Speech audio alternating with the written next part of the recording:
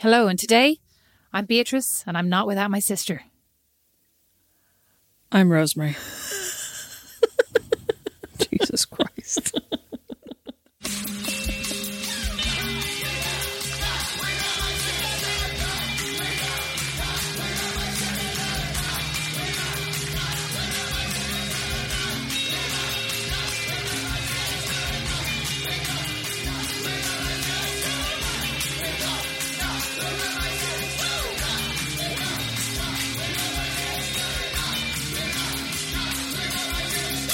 So, Beatrice, in today's episode, seeing as we're going to be talking about job interviews, I thought I would ask you, what's your biggest weakness or your biggest flaw when it comes to work, do you think? Go on. Oh, it comes to work? Yeah. Is it like a job interview?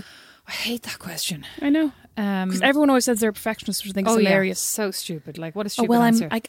I can be a bit high-strung when I don't get things done on time. I'm just too good at my job. So I just let my work take over everything. I think would about it at the say, weekends. what is my biggest flaw for real? Like, Yeah. in work or in an interview? Career-wise. But like, Beatrice, Jesus, what age, how many interviews have you done? Imagine we're interviewing and I'm saying... Are you? But Tell me- I wasn't sure if you were actually asking me this as an interviewer I'm or actually like, asking or you. asking me in general. No, I'm actually. Okay. No, okay. listen. I know all your flaws. I'm actually asking, what would you say if I was interviewing you for a job? Go again. Okay, Beatrice, that's great. You've told us about all of your, frankly, not very believable strengths. What would you say is one of your main weaknesses? Well, Fidelma, I'd say that. That's insulting. Well, Fidelma, I thought that. No offense to any Fidelmas thought out that was there. nice. I didn't say it was a bad thing. I assuming you're a nice interviewer. Well, Fidelma, I'd say that I'm an extreme collaborator, and that can get in the way maybe of sometimes getting things done. Is that what you'd actually say? No, you wouldn't. In No, an I interview. wouldn't. No, I wouldn't. I What would you actually no. say? I would say, I don't know, because the truth is probably like, I probably shouldn't say this. Well, according to, I was thinking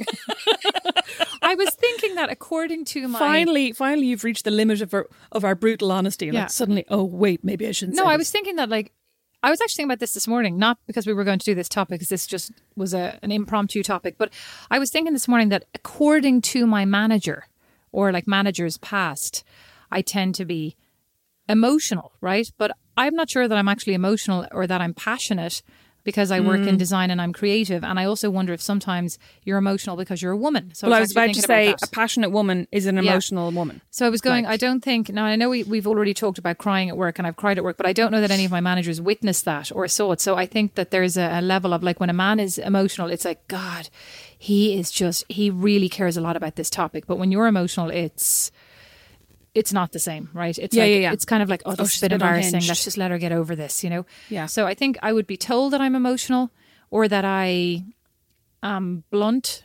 Maybe that's it. Maybe I'm very direct. And I think that's good. But like they say that your biggest strength is also your biggest weakness, right? Oh yeah. Well, So I would say, well, that's what they say. Like it's flip sides. It's like on the one side, it's you're really driven and you're really going to get stuff done. But on the other hand, maybe that makes you, overly focused on the goal and not a good communicator, for example. Yeah. I think it's probably more direct because I think being direct is really good, but it's actually not really good for everybody. And not everybody wants to hear it at the end of the day. Like, I'm trying to think the number one bit of feedback. This is going to shock you, Beatrice. The number one thing that I've been told in several jobs. Brace yourself. I am bracing myself. Is that I'm not very good at taking criticism. Oh, really? Of my work, yeah.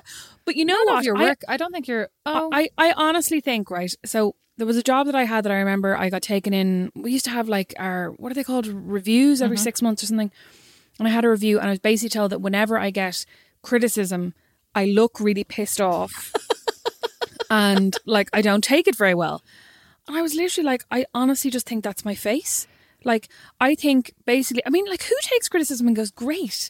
You know what I mean? Like, I think I more get frustrated because I'm like, shit, like, it's annoying me that I didn't get that right. Or it's annoying me Well, the other that's thing is, falling like, down, you know your what I mean? job and my job are very subjective. So you can give me criticism, but I might not agree with you. You know what I mean? Like, so I think that's another thing too, is people can criticize things, like, and unless it's truly like, and it's based on a business decision and it's based on... Well, so this was more when I was a sub, I think. Okay. So it was more like, you're taking too long to do this, or, this shouldn't be such a complicated task, or this is something that you should be able to do. Mostly, I think it was time where I would sometimes get bogged down in trying to find like the perfect headline or the perfect photograph or something, and then it would take an hour and a half where it should take 20 minutes. So I think that was more where the criticism was coming from.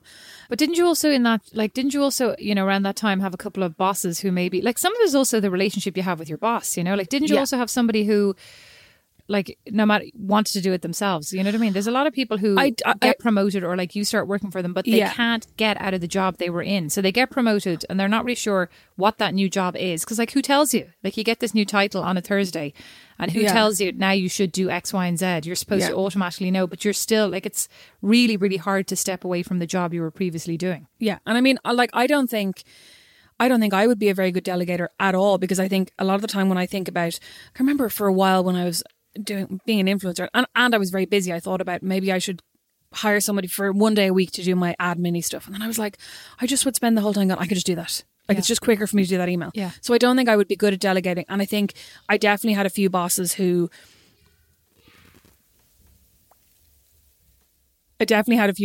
had us, and poor boys.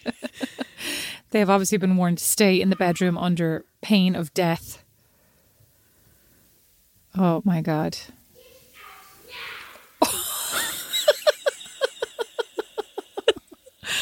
He is going to be a brutal babysitter. Oh yeah, you're right. But it was so funny when I said, Rosemary, come over to the podcast, and they all went, yes, we're going to get to go up to lock in the bedrooms and we'll play on our devices. Yes.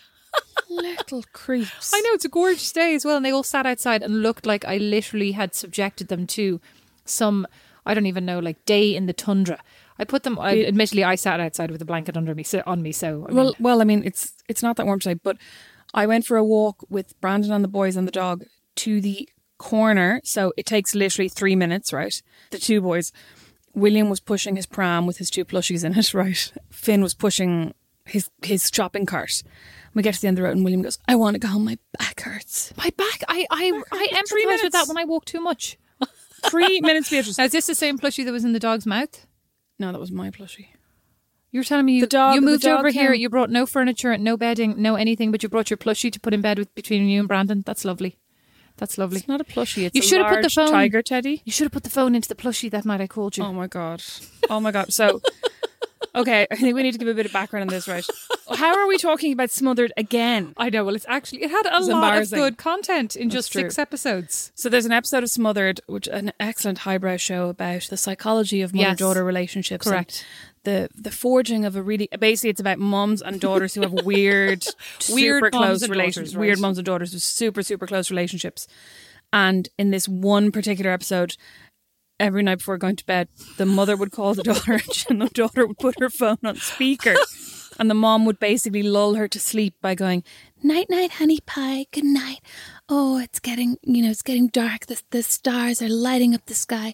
You're going to have a wonderful night. Wasn't that it? Like, yeah, 100%. And the boyfriend just lay there, like, on his phone, looking like this was entirely normal. So when Rosemary moved in with Brandon, not even reacting. No, he didn't even look. Well, I mean, just goes to show it happens all the time. Well, exactly. It was obviously a nightly occurrence. So when Rosemary moved in with Brandon, we decided that we would do this. That Rosemary would turn her phone on speaker and I would call and like sing her to sleep. We literally we had this plotted for a good month, yes. And we talked about, okay, you're like, I'm going to ring you and I'll say goodnight and then I'll just put the phone down on speaker and then you start reading me a bedtime story. We're absolutely useless because every night I'd be like, God, can we do it tonight? Oh no, it's 8:30 and I'm going to bed. Yeah. No, I'm wrecked. No, I can't. No, like, Brandon's in a really bad mood. He's not going to find this funny, blah, blah, blah. And then eventually when we got to do it, I had to beg you. I was like, please, can we do it tonight? I was like, I am on form. I've got this tonight. I am ready to do it. And you were like, oh, I'm really tired and Brandon's not in the mood. And I said, just put your phone. He doesn't need to be in the mood. Put your phone on speaker and put it between the two of you. And I will start talking. And let me tell you what Brandon heard through the phone. Well, first he could feel me in the bed beside him. Absolutely. I had turned my back to him because I knew I couldn't face him and I was trying to keep myself still, but I was obviously laughing. So the bed was going like rock, rock, rock, rock, as I was like, and then all you heard down the phone was, and it was like you were trying to stay quiet. I couldn't even breathe. I was trying to stay quiet so that he wouldn't get wind of what was about to happen. I was trying to say, like, good night, Rose. She did not get a single syllable out of that mouth. Like, not even the good of good night. The 2 of us, minutes of just I pure was silence. crying. Like, Brandon as well. After about 20 seconds, turns around and is like, "What the is going on?" And I'm there like shaking. You're on the other end of the phone going. Also shaking. I actually had like absolute killer stomach cramps. Oh my God. You know, we should try it again. Amazing. Guarantee he'll have forgotten in about a month. We should do it again. He's forgotten already. What Yeah, we should do there's it no again. way we're ever going to be able to do it. I am We can barely absolutely even gonna do talk about it now I'm without going to laughing. do it. We'll definitely do it. Oh, I will absolutely do it. I'll get myself into. I have decided it's mind over matter. That was something I decided. I think I mentioned this before. I was like, I'm going to get control of my emotions. They're only a figment of my imagination. I read about it again today. Did my you read John the same book Connolly twice by accident? No, thank you. In my John Connolly book, I'll find the page for you now in a minute, and it basically talks about. What does he say? Hold on while I find this now. Hold on. She brought a book. Well, no, I was reading it here before you got here. Hold on. Whole new levels of research. Oh, here it is. Here it is. TG. Chapter 7. John Connolly. Internationally best-selling author, Irish, The Woman in the Woods. If you are distressed by anything external, the pain is not due to the thing itself, but to your own estimate of it. And this you have the power to revoke at any time. That's basically it. That's like the ex-boyfriend who said to me, "Listen, you being upset has nothing to do with me. It's how you're reacting to my words." Well, 100% true. I mean, it's This was your literally reacting. after he just told me I looked horrendous. It's you reacting to his crap words, but like it is to do with him. But I mean, the fact that you're upset is not to do with him. The fact that he's a dick is to do with him, right? Anyway, what I was The going to fact that say, you're with him is to do with you. listen. Okay, I'm sorry I brought that up. Okay. What I was going to say was, I definitely had a few bosses who had a certain expectation of like a high level of telepathy. I was about to say, but no ability to communicate it, right? Yes. That's Yeah, so they'd that's kinda actually go- really hard, like explaining the why. I think that's something that Yeah. people do really badly. Yeah, and I including mean- including me, just to be clear. We've definitely mentioned it before on this podcast, haven't we? Though, but like I really feel for people who suddenly find themselves in managerial positions with zero training Yeah. on how to manage people or how to delegate or how to even break something down, because there is an art But really, to. there's no training for any job you go into. You know, you join and you've the True. only training you've ever gotten is your training in college and your training on the job. And so that's why, like, very often people say you have to do the job before we'll promote you, which seems really unfair because you're then doing this Yeah. heavy lift. But at the same time, if you can't prove to me you can do it, I can't necessarily trust to give you the job because you may not know how on to do on it, the right? basis of trust. Because there's no training for it, basically. So maybe I should actually figure out how to train you for the job, and then I could give it I to mean, you. there knowing that you're definitely good are enough. some jobs where there's training. I'm sure, Well, like, yes. you I know, mean, I'm talking about my own experience. yeah, and mine too. Like, there are definitely jobs. I mean, like, I've done jobs as well where it's been like your first 3 days will be training, but it's more like, But I'm like, here's how 3 you get days, into like, this I'm system. talking about, yeah, exactly. You're taught how to use the processes. Yeah, you're taught yeah. how to use the computer programs. I'm Yeah, talking to more use the about like software. how to go about the day to day of your job. Right, it's different. Yeah. God, jobs are hard. Jobs are hard, right? And also, like, it's hard that, I mean, if there were no people jobs, it'd be easy because, like, it's not actually the job itself that's usually hard. It's the negotiating the and the people. collaborating with everybody around you. Like, I remember, And I the think I said this politics. before. I said to Dad, like, you know, you wouldn't understand, Dad. Like, creative people are just this. He's like, I work in computers and everybody's also nuts. Like, it's people. People are just really hard because Yeah. you kind of assume that you're all there with the same agenda, but at the end of the day, you're not, right? Like, my agenda could be entirely personal to me, you know? Well, we could all be there with the same agenda, but the same agenda might be to advance our own careers. Well, no, I mean more like a unified agenda. Like, you assume that you're there trying to do the best possible job you can for the company, but in fact, some people are just there to get you out of the way so they can get promoted. I mean, are a lot of people in companies now trying to do the best possible job for the company, do you think? Hopefully. That's why I've always been crap at working for people. Is that why? Now tell me, Well, Rosemary, that when and you're my inability to take criticism. and your inability to actually focus for 8 hours. Maybe you are more like my both than we God. think. I can focus for 8 hours, right? On They TV, can't all on be Love together. Island. No. I can do like an hour and a half of work and then I need to take an hour and a half off. And like, I can work until 10 or 11 and I frequently do, but I cannot now. And I honestly think it's from being freelance. I think it's broken me. 100% from being freelance because I'm like, anybody could work until 10 or 11, except sadly they have kids. They have like stuff to do. That's in not really between. what I meant. I meant like, I've no problem with doing 8 hours of work in the stretch of a day. I just can't do it all together. Oh, right. That's Well, what I meant. probably shouldn't have said that. Okay. So when you're interviewing, Rosemary, though, I was wondering about this. So somebody I know was interviewing recently and kept it extremely secret. And it reminded me of and I even mentioned the girl who lived with me, like my very good friend who didn't tell me she was interviewing, but that was just nuts.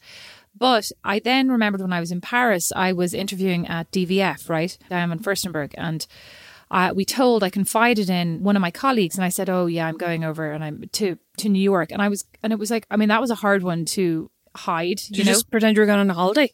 I think I took a Friday off and then I hoped nobody would see me in the airport. And I went from like a Thursday night till a Sunday night.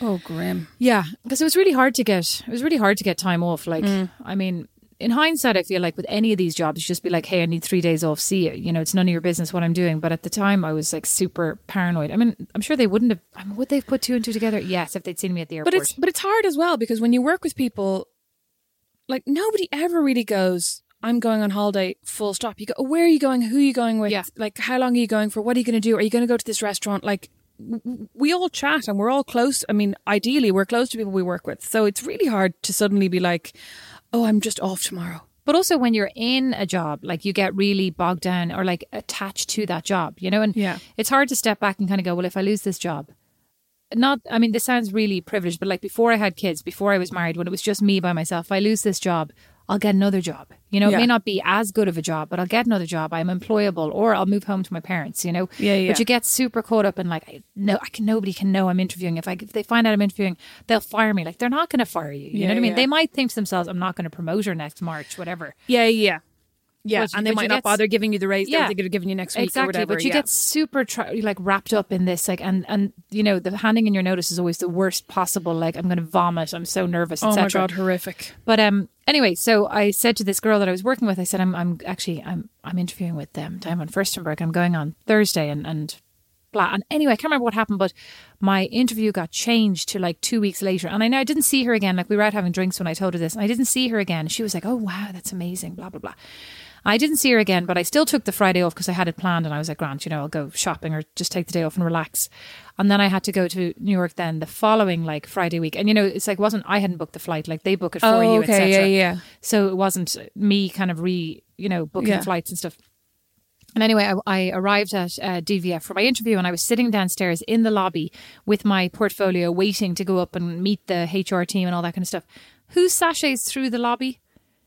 The same girl that I had confided in, that I was working with in Paris, sachets through the lobby with her portfolio in hand. So she was interviewing as well and just hadn't said, oh, I'm interviewing too. Yeah. I was like, people are nuts. People are actually nuts. And then she got the job and we got the job too. Myself and Julie both got this job at Diamond Furstenberg to set up the accessories team. But Julie wasn't with me. I went over for this interview. We'd met with Diane in Paris when she made you sit on the floor. Exactly. And then we couldn't both take time off. You know, it was that was really hard as well because as a team, we were really into this idea. Like there's so many male teams out there, you know, who are hired for, and there were so few female teams. And the funny thing was everybody was always like, you're obviously a couple. You just don't want to be, you know, you don't want to be separated. You're obviously a romantic couple. We're like, no, we're just friends and we want to work together. Like we think we have a lot to offer as a duo kind of thing. And also if you're setting up an entire department from nothing, you're going to need more than one person anyway. You're going to need about 8 people, but they're like, we'll do it with 2. They felt like this was a major investment, you know, instead of like in a normal company, you'd be like, well, we need 4 people for this. Like, yeah. So anyway, and then we never really spoke to her again because it was just so bizarre. Like we had confided in her and she had taken the confidence and then never, like even in the intervening weeks, and she didn't see me, was the thing. She sashayed by up the stairs, sashayed and out. so you didn't say anything to her? I didn't say anything to her. I immediately called Julie. But I was like, what is the story? Like people are weird. I interviewed for a job in Dublin a couple of years ago and I didn't get it. I mean, I was going to go, why didn't I get it? I mean, loads of reasons, I'm sure. But I was living with a girl at the time who had also applied for the same job and hadn't got an interview. And I remember when I got the interview, she was raging. And like the same way I would have been if she had got it and I hadn't. You know what I mean?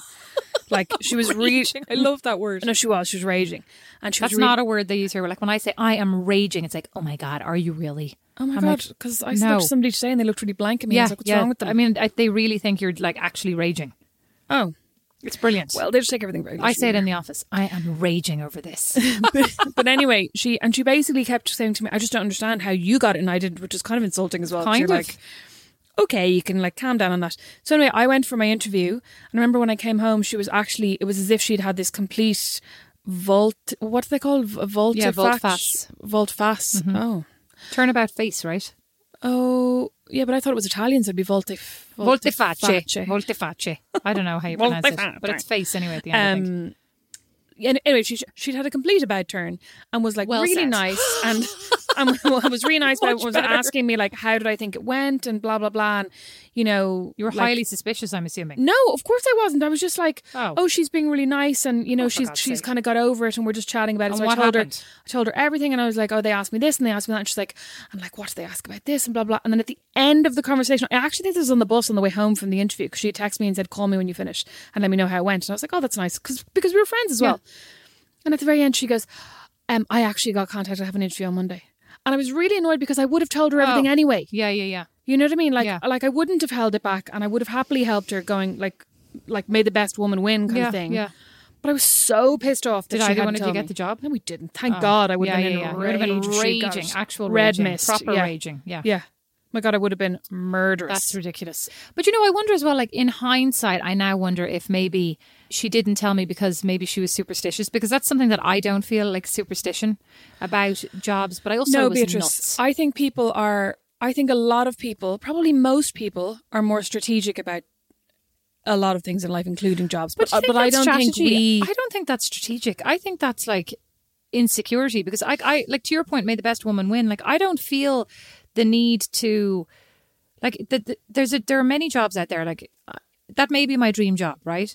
But like, if you're going to get, it's like I'm not going to be super jealous if somebody leaves me. I mean, I'll be heartbroken potentially, but like, if he wants to leave me, he doesn't want to be with me. I don't need to keep him.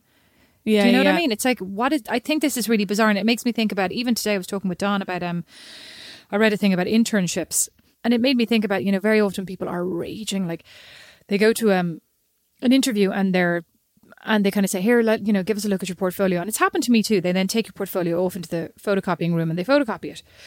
And there's this whole thing about 6 months after I interviewed with, you know, X brand, my jacket showed up on the runway, and I'm like, well, you know, great then. You should take a picture of it and put it into your portfolio, right? If you can actually genuinely have the sketch to say, yeah, I sketched this and I shared it, and they were obviously inspired by it. Or like, if you literally only have the number of ideas in your portfolio, you're not going to be successful anyway.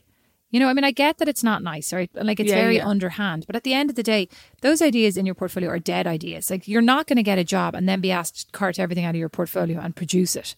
You know what I mean? You're going to be asked to start doing new things. Yeah. So like, you might as well just consider those. Whereas we are all so precious, you know, when we leave college, we're like, these are my golden ideas. Yeah. I mean, that happens as well a lot in journalism. Like, when you pitch a piece to a magazine or a newspaper, and then you'll suddenly see the piece a couple of weeks later and one of their staff writers will have done it. And like, it's totally wrong. Do you know what I mean? Like, it's totally underhanded. But it happens all the time. It's really infuriating. But you're just like, I guarantee you, though, you've said this to me before, I guarantee you half the time they read it in your portfolio. Oh, forgot about it. And they entirely forgot about it. Like, because I mean, they see so many things, and just like all of us read so many things. And I guarantee you it's like an osmosal, it's not even a word, you know, adoption of your idea that then gets regurgitated later on. They're probably patting themselves on the back for their 10 days later, they're thinking. like, I had the most incredible idea. I went to bed last night. I mean, we probably all do it. I don't do it. You probably do it. You're a writer. I'm sure I do. I mean, I'm telling you, I've given you a couple of ideas and you've come up to me later on and said, I've had a great idea for an article. Literally, this is because you give me 50 article suggestions per week. I do, yeah. I love 49 of which I ignore, and then inevitably one of them will pop up again a couple of weeks later in my brain. I actually love how like irate I am. I send you all these ideas. I'm like, can't believe she didn't write any of these. These were great ideas. And then I said to you, should I write a book? Like, should I? And you sent me like 29 chapters, and I was like, oh God, that's a lot. I literally just closed the email. I was like, oh, that's a lot of pressure. It is, but I mean, it is really overwhelming sometimes when you're like sometimes I'll ask people, like, do you have any suggestions for what I should write for my Patreon? And it's usually like for my Patreon that was due 2 hours ago, right? It was meant to go up. Surprise. Oh my God, I'm excellent. Somebody will go, why don't you write like, you're very good for this actually, like, why don't you write something about something very involved that will involve interviewing somebody, reading an entire book and like watching a documentary? And I'm like, no, I want something that I can literally pull out of my bottom at this very moment. Useless. I mean, no offense, because I'll go, what about that thing you wrote the other day that you shared with me that I shared with my office? Like, cause, so since lockdown started, I started doing this thing that's I'm calling a daily update, where I didn't do it all last week. I totally forgot about it, right? Because I just feel like it got to be too much. But every day I write like, here's a topic, and it was kind of supposed to be a distraction for people at the beginning. Like, here's stuff you could do, here's resources online. And then as this became not so much of a like, hey, you know, this is a novelty and we're about to emerge the other side, it was more like, this is our life now. Yeah, this is our life, and here's some distraction from all the crap. Yeah. And I even everybody has guested on it. Liam, our editor, has guested on it. My dad has done a guest spot writing about his gyrocopter. Our mom has as well, hasn't he? Mom wrote one about Pavarotti, which we could actually share. The review was brilliant. Oh my God. She wrote a review of Pavarotti, the film that she went to see multiple times in the cinema. Like, literally, she hates the cinema. This is the only film she's ever, I'd say, seen and enjoyed seeing. Oh, no. She enjoyed seeing that thing of A Silent Thread with Daniel Day-Lewis. What's it called? Oh, Phantom Thread, A Silent Thread. You know what else she enjoyed? The chorus. Oh God, that was brilliant though. Those that French movie. And she also, they were brilliant. And she also enjoyed, what was the one with Emma Thompson? Sense and Sensibility? No, the one after that. There was another one with Hugh Grant where he was like not the good guy, where he was a creep. Was it Persuasion? Did I just make that up? If it was, I haven't seen it. I don't know. You definitely have. Anyway, and she went, she loved Pride and Prejudice as well with Hugh Darcy. Whatever his name is, Hugh Darcy's not even his name. You keep talking about this like we saw this in the cinema. This was the BBC series that we watched at home when he hops out of the lake. Well, then what was the... What was the one that we watched in the cinema where all the women, like the middle-aged women, were giggling and Mom was like turned around to me with like a raised eyebrow, and then when she was like, "Oh, he's so handsome." I have no idea. Oh, she's got. Anyway, sorry. In honour of our mother, and we have, I mean, seriously, there has to be an episode soon where we don't talk about Mom. I think you're just obsessed with Mom. I'm absolutely obsessed with her, my twin. In honour of Mom and her Pavarotti obsession, I just thought I'd read out the review that she wrote for Beatrice's Daily Update. So I usually write the reviews, and they're in the format of "So You Haven't Seen." Even before The Guardian did that, we were doing it. The Guardian started a "So You Haven't Seen" movies thing during lockdown. Oh, did they? Yes, and then I was like, oh my God, we should be on The Guardian, but we're not. Oh, no, we're not. So You Haven't Seen Pavarotti. The opening scene of this movie shows the quote-unquote larger-than-life character, in brackets, in more ways than one, trying to convince us that opera should be made available to the general masses and not simply for the elite. A lot of archive footage is used in the making of this film, along with excerpts from several operas and concerts. And the crowds go wild. Stop laughing. There's little insight into his private life other than the amount of food he consumes. He loves cooking, Italian food, of course. We are brought to Modena. Is that how you pronounce it? Yeah. The place of his birth, where we meet his parents, he is an only child, and see the venues where he started out. In his younger days, he and his dad sang every week at the church service. So cute. To spend 2 hours listening to perhaps the best tenor in the world was sheer bliss. 2 hours, say she spent about 10 at this stage. This was definitely one of the most enjoyable afternoons I ever spent, and I went again the following week. If you like nice music, this is a quote-unquote must-see. And then you have to go down to the star, the asterisk. The asterisk says, today's guest contributor is my mother Claire McCabe, who wrote this review unwillingly, must be noted. Quote-unquote, this is worse than being back at school. I asked for a chicken recipe too. Apparently Pavarotti eats 2 at a sitting, but was denied. You'll have to make do with ice cream. So sorry, after that job interview related segue. Anyway, the point was, so since this, I've been doing these, daily updates. And then Rosemary will text me, oh my God, need piece for Patreon. And I go, what about the entire daily update that you wrote? And you're like, oh no, it's not. And I go, it's totally perfect. And like, you have a movie review and you have this. Oh yeah, I suppose I could do that. So you actually do an awful lot of writing that you disregard as being useful. Like, I don't understand it. Yeah, I think it's because if I'm writing for your daily update, I very much have a different audience in mind, which is like your colleagues and also an American audience. And you know what I mean? So it just feels like feels like writing completely. It feels like something completely different. I think that's in your head because they don't understand half of what you write. Yeah, that's my truth, Beatrice, in my head. Oh my God. So Rosemary, tell me about any jobs that you've taken. Any job interviews you didn't get. That one that you just mentioned there. Oh yeah, that one.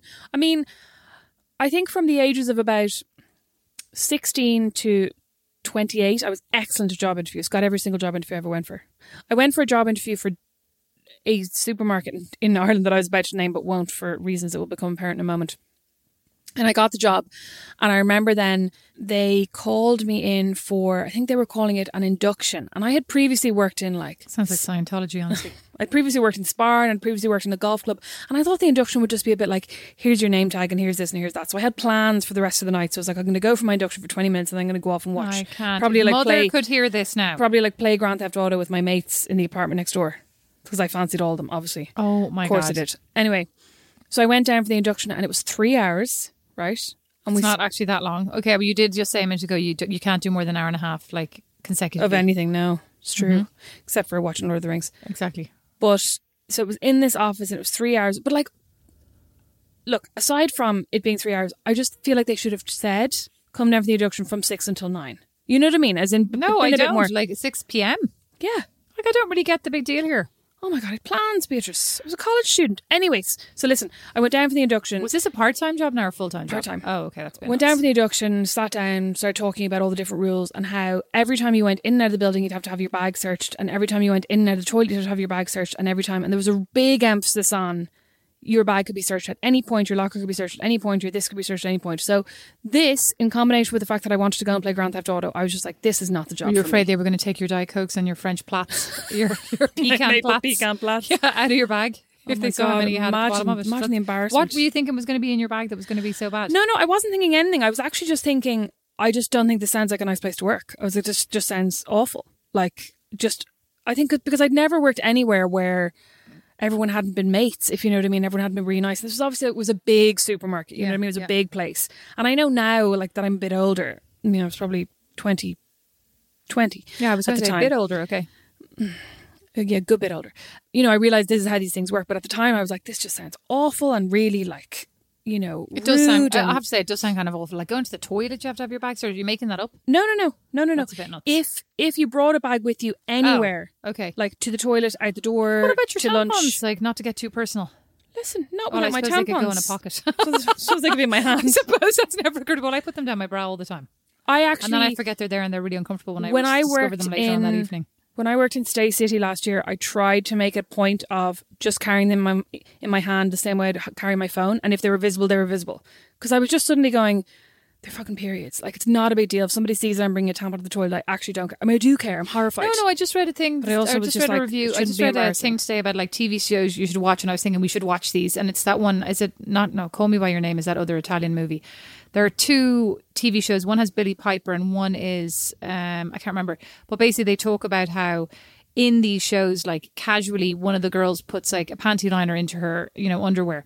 Or they talk about periods, or there's like tampons visible, and I was, and they were like, "This is not weird, you know." But it's weird to see it on TV at the same time. Like it's weird to have it normalized because we pretend that this doesn't happen, and yet it's such a massive pain. Just like the Tampax ad in Ireland, like super sexy. I don't know a single person who's like, "God, my period is so sexy." So sexy. Yeah, I feel super sexy about my period. Yeah, like the only time you ever see periods mentioned on TV and film is when it's a plot device, when it's like something really calamitous and embarrassing has happened, or she's got her period in bed with someone, things have happened to me, but like they're never plot devices. It's always just a disaster, and I have to change my clothes. All right, so no, thinking, I'm sorry. I thought you were finished. No, I'm telling you. So I then said to you, I then put my hand up. Jesus Christ! I was in this supermarket. Was there a tampon in this hand? No, I was in the supermarket. I was being told that my bag was going to be searched. My Grand Theft Auto time was ticking away. Yeah. And I put my hand up and I said, plots were burning a hole in the bag. Put my hand up. Can you just pipe down for 10 minutes while I finish the story? Piping hot. I wish I could turn your mic off. If only I had that power.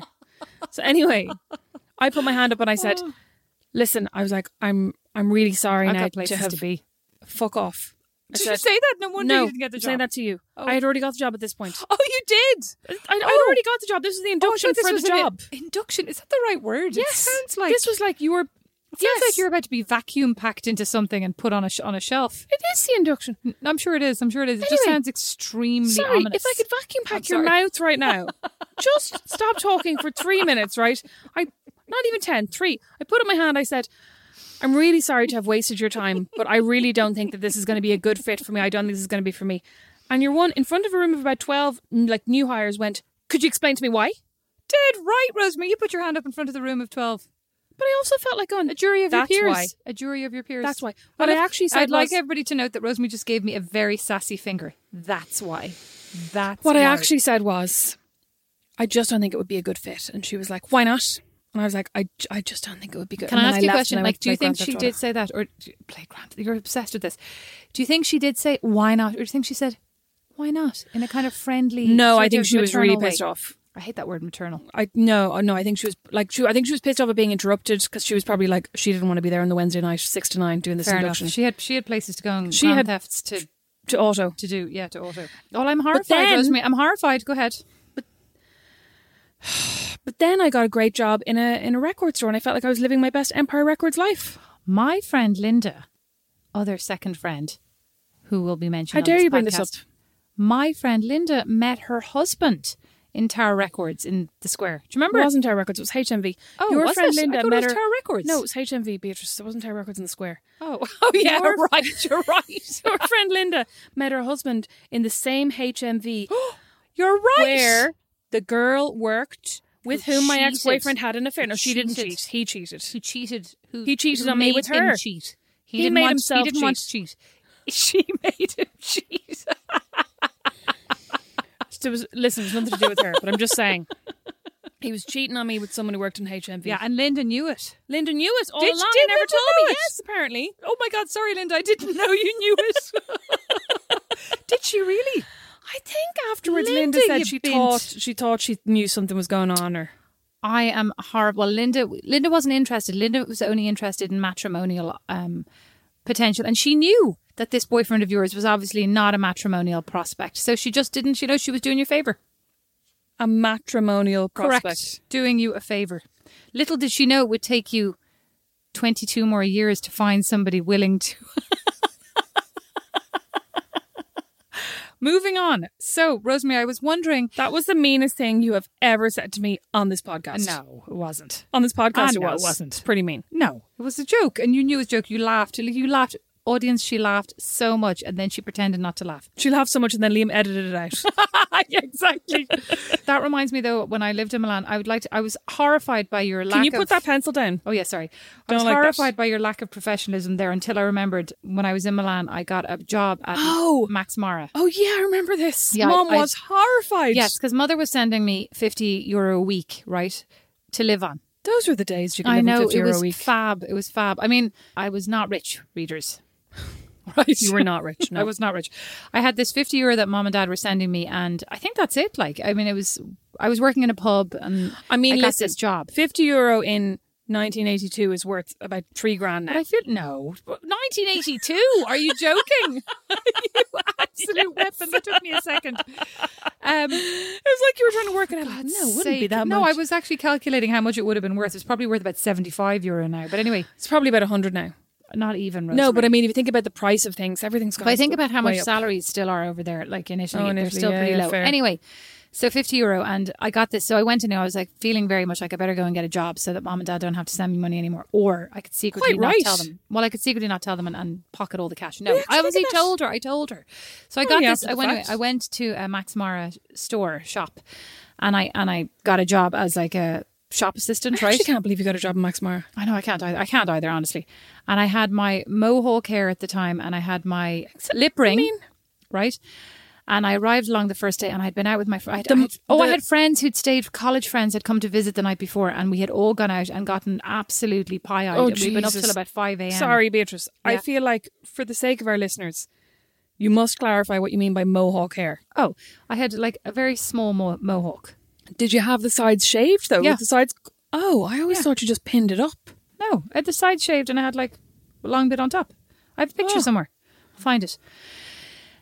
I mean, it was cute. It was a cute mohawk, but it wasn't very Max Mara-esque, I'd have to admit. Anyway, and I went in the first day and I was so dying and hungover and I had to go into the storage closet about 100 times. I'm sure they were like, this one was Well, there was nothing to do the entire day. They were like 2 people came in. And then, which I had never anticipated, even though I'd lived in Milan now at this point for about a year. And then, like, at 12:30, they kick you out and they're like, come back at 3:30 when we reopen because they have this massive lunch hour. Yeah. So I was basically wandering around this park, hung over to bits, Like, I got my lunch, I sat down, I ate it, I wanted to sleep, but there's nowhere to sleep. I had to wait 3 hours. I was like death warmed up by the time I got back to the shop. And then I had to like fold a couple of cashmere jackets, you know, smile at the And one. you're not a great folder. I'm actually not. Well, no. I mean, I'm whatever. Anyway, and like literally there were only 2 customers who came in during the whole day. And of course there were already 3 shop assistants. Yeah. And so like And they were all probably way better than you and you were hungover. I don't know if they were better, but of course They they were were better. definitely And better. they could speak Italian. And the minute like these people came in, they all would like make a beeline for them and then throw daggers to me. So I just went back out to the storage closet and looked like, you know, leaned on some scaffolding and wanted to take a nap. And then at the end of the day, your woman goes to me, she goes, could I speak to you, Beatrice? And I'm like, yeah, no problem. I was like, I'm not even joking. I still remember that all these years later as being the absolute longest day of my life ever. Even now, it's like if a day is long, I just think it's not as long as that day. And she goes, unfortunately, she goes, this lip ring that you have in is not going to, you know, it's not really within our brand standards. Children's running cross. It's not really within our brand standards, and I'm going to have to ask you to take it out before you come back tomorrow. And I was like, thank God. And I said, I wouldn't be able to take it out. That just goes against everything I stand for. So I'm just not going to be able to come back tomorrow. Thanks a million though for the opportunity. And I left, and I was so It's English or Italian? relieved. I mean, in Italian. I'm sure it was more like, thank you, but cannot. Goodbye. Right. This goes against everything I believe in. Thank you. No. You're such a bint. Oh yeah, I love the way you bring the reality to everything. Anyway, so I left. It's just like it's a very advanced sentence. No, and to I be saying called Italian. Mom, and she was raging. Oh my gosh, Actually was raging. So Raging. horrified. She was literally raging. I actually remember her getting off the phone and being like, "Can you believe?" She was like, "I can't. Can you believe what Beatrice is just?" Like, I mean, oh my obviously, God, I it was didn't tell amazing. Mom I was hungover, right? So this is probably going to be sorry, Mom. Mom, I'm extremely sorry because I wasn't trying to take money from you, but I appreciate you, Mom and Dad. Did I ever tell you about the time that Mom and Dad sent me like €300 for a trip to Achill with college? Was it for really nice jeans? Probably. No, it was to go to Achill Oh, that must have been on nice. a college trip. I think it was with my English class or something, and I didn't go and just spent the money. Are you joking? Such a brat. Got all the treats and was the absolute brat. It wasn't Achill, it was the Aran Islands, and I've still never been to a single Aran Island. Actually horrifying. Do they know about this? They do now. I just Unbelievable. thought that it'd help you, that it'd take the shine It off your doesn't. hangover. It's actually disgusting. It's just you're a disgusting person sometimes. Anyway. Anyway, I had a question for you. The dog's though. puking. What? The dog's puking. Daisy, come on, Daisy. Come on, quick, Daisy. Quick, Daisy. Come on, Daisy.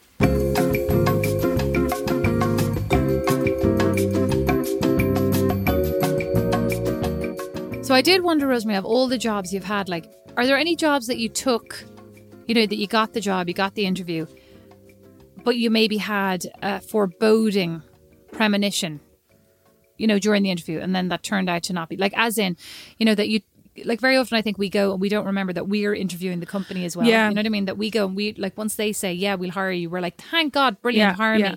Any job that you took that then you were like, this was a bad fit and I hated it. You know what? Well, just I'll answer that, but I remember you saying that to me a couple of years ago before I went for an interview and saying, don't forget you're interviewing them too. Like, it might not be a good fit. And I think a lot of the time I used to approach interviews basically the way I approach dating. Like, I hope they like me, not I hope I like them. I did think that earlier on when you said, I've never not gotten a job. And I was like, you're very proud of this, the same way I've never not gotten a second date. I know, I thought it was funny. True, Yeah, because yeah, I know. really like try so hard to be liked. Yeah, I think on like that, you really like that value one moment in life. No, you really value like that other people like me, like you, and Yeah, I'm like, it's yeah. nice to be liked, but also like, who cares if they're knobs? My you know? my therapist spent a lot of time telling me I was putting too much focus Look on at that. me, Look I'm at you, free. Well, not really. Actually, I came over here and brought you a bottle of Grand Marnier. Oh my God, I'm and some gonna bulbs. Venmo you after this. I mean, there were definitely some jobs that I had that, in hindsight, I hated. But like a few of them were more because, say, like I worked in BT Kids when BT Kids was a thing, and I just hated it because people would come in with their Precious Angels and buy them Ralph Lauren jackets. Yeah, but So, I like, mean like culturally, like where there, Yeah, you know, no, I know. really So- toxic bosses. I think So you had one or two. When I worked in Urban Outfitters, for example, I did the interview there, and I remember a couple of weeks after I started, I was in the office getting something. There, you know, like go to the office and get XYZ, and I saw my own file and it was open. Oh, Like from my interview, and it said something like great outfit, very urban. Like very urban outfitters. Very And- URB apostrophe N. Oh, Jesus. And I remember I was wearing bright blue. Do you remember those bright blue boxing boots I had that were like knee-high, lace up the leg? My God. Yes, I wore them to the interview with like a mini skirt. I had forgotten you had them. Some kind of band t-shirt and like a cool quote unquote clip in my hair. But I remember every morning in Urban Outfitters they would single. So you would have a team meeting every morning. Talking about here are our targets for the day, and we really want to focus on selling these jeans no one wants. So like if you can sell 3 pairs of those, you'll get an extra hour off or whatever. And they would pick someone out every single morning and say, "You look great today, Beatrice." Just one person. And it was always such a weird competition to be like, will it be me today? Like, I'm going to really make an effort. And you'd be so annoyed if you made like a really big effort. And then it was always this Swedish one who used to basically wear like men's Levi's jeans with flat, pointy black leather shoes. It was like very cool at the time. It was just very effortless. You're oh my God, it was very so bitter. bitter. She was really, really nice though. But it was always her. Well, maybe you should have invited. And You that should have was- if you were strategic now, you would have struck up a friendship with her, had her come over, style you. I did not. I was wearing my Kiss t-shirt and I used to have this mini skirt that was made out of different patches of like basketball jerseys. What? Yeah, I bought it. ever see I bought this? it in Urban Outfitters. I'm sure you did. Bought it in Urban Outfitters. It was very cool at the time. I thought I had at this the time. really nice leather skirt once that was Mom's, and I prided myself on fitting into it because Mom was tiny. When I like lost loads of weight when I was about Where is it now? 16. Well, the funny thing is though, I put it on. Mom kept that. I don't riddle me this now. Mom and Dad kept it, right? But it was missing a big square out of the front of it because Dad had cut it to be like a chamois for one of his cars. So like I'd put it on. I was always like just willing the leather to grow back on the front so that it could just be a full-on leather skirt. Why was it still around the house? That's actually so Dad. Dad Right? cut a segment out of it to clean his car. There was like a full-on 3 inches square, like 9 centimeters just missing out of the There's front a lot of of it. things in that house missing a bit though because Dad used it for something Oh, else. poor Dad. He's great. Well, no, because I was thinking about a job that I had where I went for the interviews, and I have to say, like, every alarm bell went off in my head. Now, nothing you could put your finger on. You know what I mean? But I was like, this place seems weird. They're not super friendly. It's all very pristine. It's all very, everything's like super white carpets, and they all seem very up themselves, you know? But when I interviewed with them, they were like it was a great interview, but I didn't really like them. I didn't feel very relaxed around them. You know, I didn't feel like this was a great natural conversation. Like it felt very stilted. And I remember at one point I said, well, I had just had a baby, and they were like, oh, well, that's so important for us. It is so important for us that, you know, you have a good work-life balance, and working here, we will prioritize that for you. And that was probably the worst job I ever had in terms of, I had a brand new baby. I was working literally until 3 or 4 a.m. I would get taxis home at 3 or 4 a.m. Will the and taxis at more least be fool paid me. for? Yeah, like more fool me, you know, that I didn't just say I have to go home. But like I was the team lead, so I feel like I felt the onus. I mean, probably everybody else was like, when is Beatrice going to let us go home? Because like I was the person driving it, you know, but the workload, the expectations and the resources were not aligned, you know. And when I would bring that up, be like, no, we just, you know, the previous team did it with half the resources you have. And in that first year of being like a new mom, I was in China for 6 full months. I remember like you I was saying 3 this, weeks on, 3 weeks off. So I was literally in China for 6 months of my baby's first year. And I mean, he's fine, right? I mean, he has his problems. No, I mean, he's fine. He's fine. He's fine.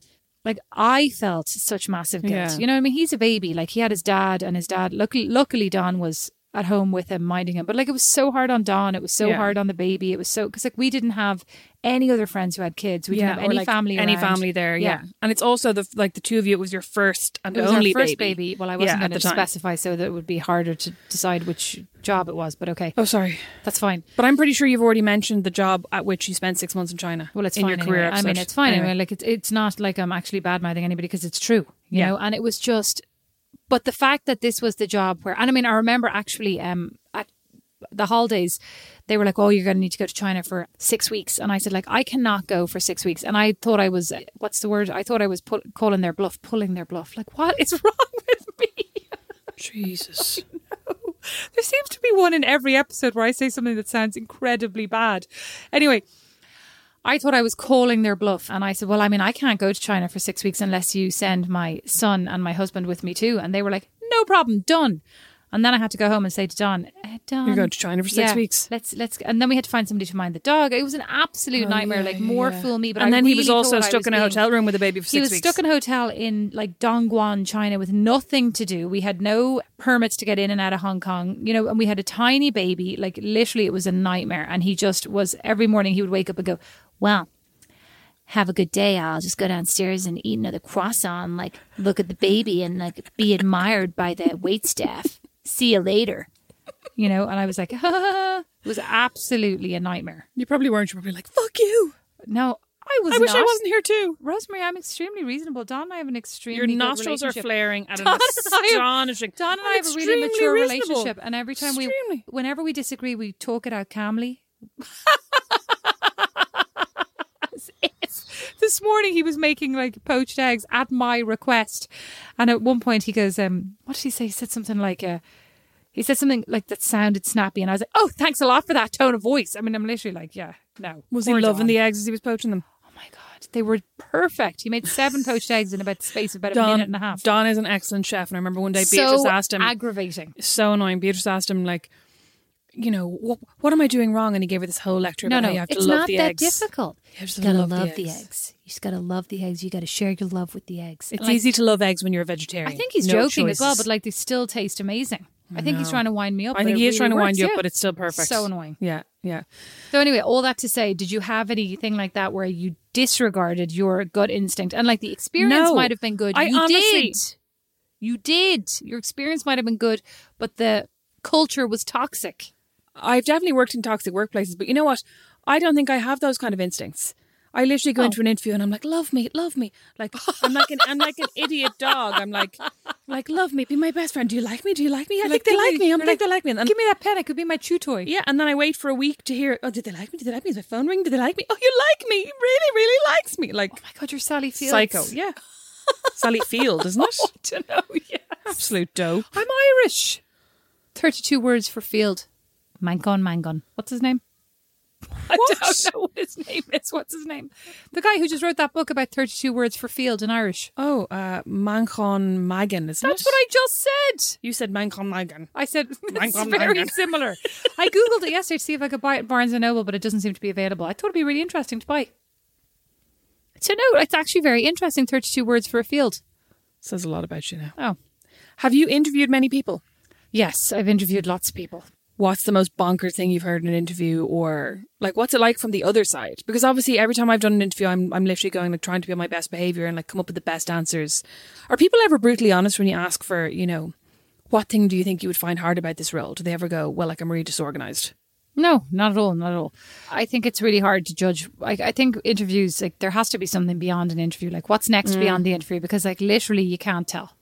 Yeah. A friend of mine who shall remain unnamed, but let's just call her Melon. My friend Melon told us one day that she was in Topshop and she was buying something and the girl said something to her like, when are you due? And she was like, I was so offended. I was like, I'm not pregnant. And then like approximately 2 months later, I brought it up again and she was like, oh yeah, well maybe it was because I was buying that maternity top. Well, my friend, let's call her Lemon, and I were in H&M and we were at the back of the line, back of the queue. And your one like literally she goes, excuse me. If you're pregnant, you can skip the queue. She wasn't talking to me now, unfortunately. She was talking to my friend. And my friend was like raging, right? She said, come on up. Now she was wearing a very tenty top, right? But this was like the two of us were constantly being accused of being pregnant. One time we were out having drinks, like we were about 4 bottles deep. And these women at the table beside us started going like, why are you two drinking wine? Are you like, how far along are you? And we were like, what the fuck? We are wearing extremely fashionable tent dresses anyway. Muumuus were very in for a while. I know, I think we probably were a bit chubby, but whatever, like at the time, but whatever. Anyway, and then afterwards when we left, she was like, I don't even know, I was so annoyed. I should have just been delighted to get to the top of the line, right? Yeah. I was just thinking, I was like, I hope she took advantage of that and then gave out to your one. Oh, we did. No, we didn't give out to your one, but like we paid and left like super Did you go to the top of the line then? Yeah, we did. Oh, good. Okay. We had to, because like it would have been an even bigger deal to be like, I'm not pregnant. It would have been like super embarrassing for everybody. Anyway, back to the thing where you said like when you interview people, the only thing I can think is when you interview people, if you think they're remotely weird or you have any qualms or whatsoever, like even if you can't put your finger on what they are, believe them. Because Yeah. I've never actually had a qualm that has not come to bite fruition. me in the ass. Yeah, genuinely. Like I'm thinking now, even of my most recent hires, like there was one woman who came to interview. This was now a couple of years ago. And she came to interview and she talked a lot about like her skill and her talent. And like she seemed great, but there was something off about her. And not to be super shallow, but she was wearing a really strange crochet jumper, right? And I was like, that's kind of a weird jumper. Think she crocheted herself? No, definitely not. But she talked a lot about like how she was top of this and top of that and top of it. And I was like, oh. And afterwards we had a lot of debate around, is she the right person? She seemed a bit, arrogant. She seemed a bit this. But when she joined, anyway, we hired her. I ignored all that. And we hired her.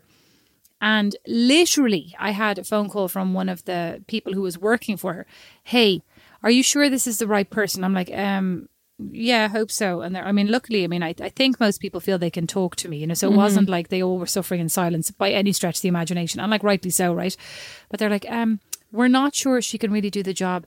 She needed us to come into her office today to turn on her computer, to boot it up for her, to show her how a mouse worked and to click on a folder so she could actually understand how to get onto the internet. And I was like, that's a bit alarming. Then this same person was like, I don't actually draw myself. So like we work in design, I don't actually draw myself. My team draws, right? But I don't usually give them direction myself. My assistant does. Right. And in fact, I don't usually get inspiration from books. My husband is my main source of inspiration. He's an artist. So I never mentioned in my old job, he was employed as well. So the two of us were like a team. And I basically interpreted the art that he created. And I was like, how did I miss all of this in an interview? Like, how did I miss it, whispered it into the ear of her assistant? No, you basically took it from him, handed it over to the assistant, told the assistant what she would like to happen with this art. And I was like, how did I manage to miss this? So, some of it you can't help, right? Like, there are like multiple people involved in rounds of interviewing. And most interviews have, certainly in my job, like 3 or 4 interviews and a project, right? So you would think that at least the project would show. I hate but actually, projects. I'd have to say maybe a project is the way to go, because I think when I've done projects, that has weeded out. Whereas with this person, I didn't do a project. And I think very often the amount of effort somebody puts into a project shows you, A, like how invested they are in this role, or B, how talented they are. Yeah, what they're capable of. How talented they are by themselves. Because so many people are good at like directing. But and it depends what you want them to do as well, right? Because like if you want somebody to actually be the manager of everybody, you don't necessarily want them. You don't need them to be an incredible, but you do need them to understand it, right? At the same time, like how can you rise to the ranks of manager if you've never done all those jobs? Yeah, you need to know other people's roles. Yeah.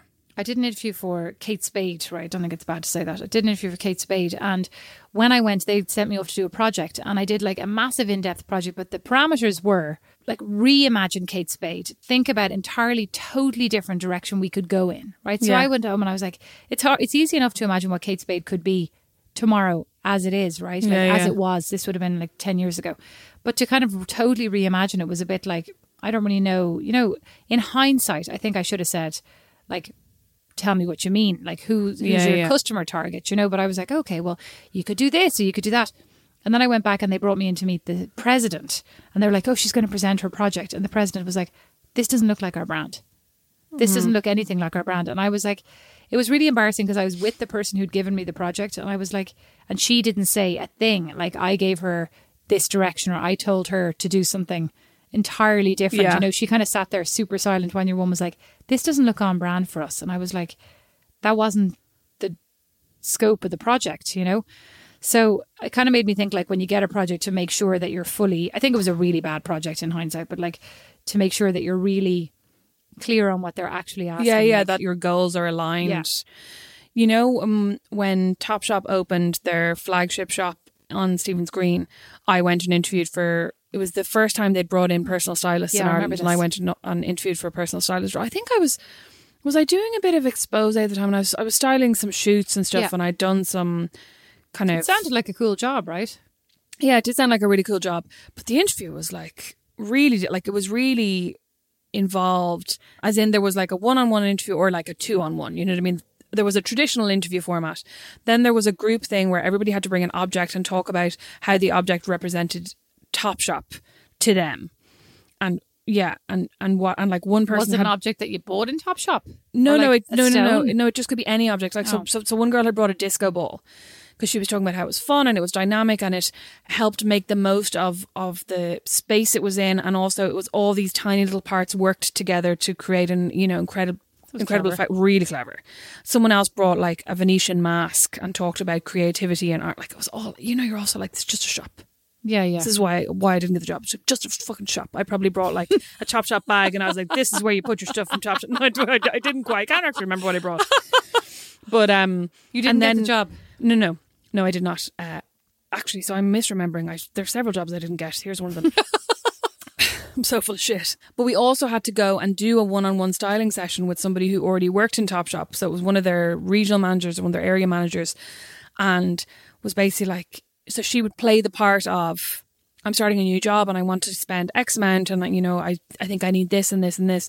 And so like you were sent around, because the Stevens Green one wasn't open yet, so you were sent around the Jervis one, and they basically said to you, you'll be asked to do a styling thing. So really, I should have gone in that morning, spent 2 hours figuring out where everything was. You didn't? I went in for about 10 minutes, I think. I went for a coffee. I went for like... And a pecan plat. I went for a coffee and a pastry, and then was like, I'll have a bit of a buzz around. Yeah. But what was really awkward was the girl who I actually know now through styling, like, Dublin's like so small. But it was just really awkward because she then had to give the feedback in front of me and in front of the like adjudicators or whatever, and was basically like, I felt like she wasn't very familiar with the product and she didn't really take my... basically I think she said something like, I think she was catering more to her style than my style, which was always my problem as a stylist, to be honest. But like, excuse me, wasn't familiar with the product. You've been there for a hot second. Yeah, but like, because we had known about this interview for like 3 weeks, I think there were like some people had spent the entire 3 weeks figuring out what's the sizing like in Topshop, what's coming up, what are the trends, I do think that's a really weird one actually, when I interview people and they go, oh, what's your background? And I'm like, have you literally not bothered to click on my LinkedIn? But like, I have people on my team who will go, oh, did you really work at so-and-so? And I'm like, are you having a laugh? Like, literally having a laugh. I don't know that I've ever looked up anybody who's interviewed me. I 100% would recommend that as step number one. Who has interviewed? Who is interviewing you? What's their background? But like your manager, your boss, you don't know what their background is. Oh my God. Unless they've told me. God, I'm crap. Oh, no wonder I'm unemployable. My God, I better stay self-employed for the rest of my life, because this is just, I'm crap. But you know what? When you were saying if you ever have any qualms about people, listen to that. Anytime I have ever been in an interview and they've said to me, like when you're interviewing, sometimes somebody will go, my one concern for you in this role would be, I think you are very creative and this role might not be creative enough for you, or might not be interesting enough for you. Or they'll go like, I think you seem like somebody who's very driven and this is much more collaborative. who's like very used to working on their own initiative, and this is a very collaborative role. The requirements here are from 9 to 5, and you seem like somebody who prefers to spread those 8 hours. Oh my between God! 9 and Thank 11. God! Like the last office jobs, the last office jobs I had, all I'll say is thank God I smoked. Why? Because I got you to could take go a break on the hour, every hour. 10 or 15 minutes, chat with the guys, the guy that I really fancied from IT. Be like, oh yeah, we're just out here having a smoke. Oh Chill. My God. Men, again, it's all about men with you. Oh, it is all about men. I know, it's pathetic. Girls, it's not all about men. It's about yourself. Girls and boys and non-binary people. Oh, people, it's not all about men. Anyway, in like, anytime anybody's ever said that to me, like, my concern for you would be this, they have been exactly correct. Oh, are you serious? Literally, I thought you were going to say like how patronising. No. Oh. When I interviewed for Stay City, I remember somebody saying to me, I'm just not sure, like, it seems like you're very used to working in a creative role and to kind of being self-guided, and this is going to be very much kind of by the book. It's going to be very, like, not boring, but like very kind of marketing content. But you know what? And very repetitive. But you know what that also, like, that's a two-way street, because that's interesting to me that you're saying that now, because I'm thinking, I've said to people in the past, I'm not sure this role is good for you because, it seems like, because more what I'm trying to say is, be aware this is not a creative role. You seem creative. And they're always like, yeah. And if they take the job, I think that they've taken that on board. What they're really thinking is, she's wrong. Oh, yeah. I'm going to make this as creative as possible. But like, that never occurred to me before right now. So I'm thinking now, if I ever have that feeling that this is not a good fit for somebody, it isn't. Not even that I was like, I'm going to make this creative. But in my head, I was like, I can totally knuckle down and do a boring job for 6 years while I save for my mortgage. Is this Rosemary McCabe? Listeners, I cannot. No, she cannot. Is this you, like, when you took your last job and you were like, I'm just going to do it for 12 months. And after a month, you texted me, you were like, I'm going to quit. This is too boring. Is this the same person? Yeah. Maybe. Maybe. So what are we learning at the end of this? Anything? I can never go back to paid employment. What are we learning in general? Oh, sorry. We're learning trust your instinct. Trust your instinct. But also, you know what? Like, honestly, the most important thing you ever, like, the only useful thing you've ever said to me was... Me? Yeah. The only useful thing you, Beatrice McCabe, have ever said to me, Rosemary McCabe, is you are also interviewing them. Oh, because that had good. never occurred to me before. Oh, yeah. You said that to me. And I remember after that, I started asking people, what do you like about working here? And and they go, do you have any questions for us? And like, Yeah. I used to go, no, I think that's okay. Whereas now when I interview, I mean, Yeah. not that I do, but like in the last couple of interviews, I've always asked, what do you like about working here? And also, what do you think is going to be the most challenging part of this role? That's interesting. Well, I mean, I'm taking away this idea of like, if I have reservations about somebody and they're fit for the role, like it isn't up to them necessarily to adapt to that, but that I should take on board, like before I go ahead and hire them, that can they adapt, or like, yeah. Or like is it should you, reasonable to expect them to is adapt? it reasonable to expect someone to change? Because also, like, you have to bear in mind, if you're like, I don't really think I'm a people pleaser, but I'm like, I'm a total sucker up. Like, I just really want people to like me. I think you know that's what I mean? called people pleasing. So if you're interviewing somebody who's a people pleaser and you say to them, I'm not sure this is going to be for you, and they convince you, it's because they want you to hire them. They want you to offer it to them. They want to feel wanted. I'd like to go back to like, you want to be a people pleaser, but you're just not that pleasant. This, you know what? My facial reactions. I remember when I used to do midday on TV. Oh my God, that absolute best picture in the world. Absolute best. People used to message me and be like, "Your facial expressions, like you, because I cannot hold it in." There's no poker face going on. No, no, not at all. Well, it's like you said earlier on. What did you say? Like, that's your resting bitch face. Well, like Dad said to me, along with the cankles comment, and you haven't got your mother's legs. He just said to me one day, literally apropos of nothing, "You've got a desperate resting bitch McCabe face." You have, so do I. Yeah, but like, I didn't need that on top of everything else he's already laden onto me. You know that I once said to a friend of mine who is very slim, possibly when we were about 14, I said to her, "Oh my God, thank God you have stretch marks too," and she didn't know. And like, I honestly, it was literally in my head going, "Oh my God, everyone has them." That's worse than the resting bitch face. It's pretty bad. I don't know. I mean, like, maybe it's good that you pointed out to her what they were, so she recognised her own body, how it works. You bitch.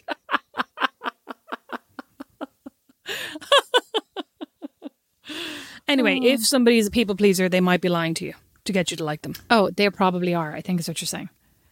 So after this great dispensary of advice. Oh, I just want to say about my facial expressions. Somebody said to me the other day, you should record some of your episodes and put them like behind a paywall, as in a video. Right? okay. Which you had, already suggested. But I was like, I can't. My facial, because you keep laughing at my facial expressions. I'm like, I don't want them on the internet. I don't want people to send me screen grabs of me going, Rosemary, you put pictures of yourself dancing in the pool in a bikini. You're It was grand. a video. Yeah, you're grand. There's nothing bad out there. Like I said to you already, it would literally be mainly a white eyeball with a tiny bit of pupil. It would be fine rolling in the top of your head. So it'd be good. That would be 99% of the time. Yeah, it'd be great. I mean, as long as people, I think it's more the question is, do people actually want to watch that for an hour? I'm not just saying you, me too. Thank you all so much for listening to another episode of Not Without My Sister. You can subscribe wherever you listen to this podcast. Tell your friends. Tell people you don't know. We got a message from somebody who said she was laughing so hard at one of our episodes that she was, what was it? She was asked by the traffic warden. She was driving her kids to school or something, and the traffic warden said, "Are you okay?" Because she was crying laughing. I thought it was the guy at the bus stop. Oh yeah, sorry. No. This is another one. She was crying. Anyway, she was crying laughing, and so was like, "Are you okay?" And she was like, "Oh my God, I missed this podcast. You should listen to it. It's hilarious." Oh, that's nice. So tell your friends and random strangers. Thanks. Other topics include? Other things we've talked about: online dating, men. I love talking about men. In your case, men. In my case, no. sports. I just meant I love talking about men. In my case, I've talked about sports. Talked about careers. I've talked about sports. I talked about how I was basically the anchor in the school tug of war. That's not talking about and sports. Various other sporting initiatives. We've talked about sporting initiatives. I actually cannot. We've talked about our careers at length. We've talked about both of our parents. We have. We've talked about bodies. Oh yeah, we've talked about body positivity or lack thereof. And what we would like to do is we would like to do some reviews. So we thought it would be good fun we got a lot of feedback from what was that episode that we talked about? What was that TV show? Sweet Magnolias. Did we? Yeah, we got a lot of commentary about that. People saying, oh, I watched it too and I loved it too, etc. And so we thought it would be fun to do an episode where we review stuff. Now, not necessarily super highbrow, because we started out with like, oh, we should review this business book. And Rosemary said, that's a terrible idea.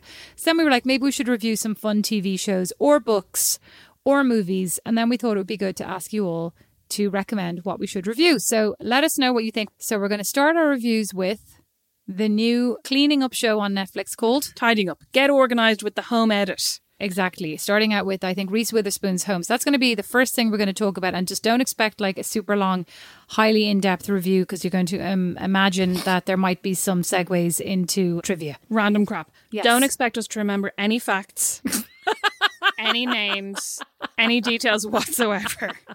But expect us to have lots of opinions. Lots of, loosely as they held pertain to opinions. ourselves. Yes. And Thanks for listening. Yeah, lots of ways of making all these things about us. And we will catch you on Friday for our mini-sode, which is now in your ear holes every Friday morning. Bye. Bye. Not Without My Sister is produced by Liam Garrity. Original music and sound by Don Kirkland, and original illustration by Lindsay Nielsen. Not Without My Sister is a member of The Warren, the home of great Irish podcasts. As is my podcast, Meet Your Maker. You'll find more great shows at thewarren.ie.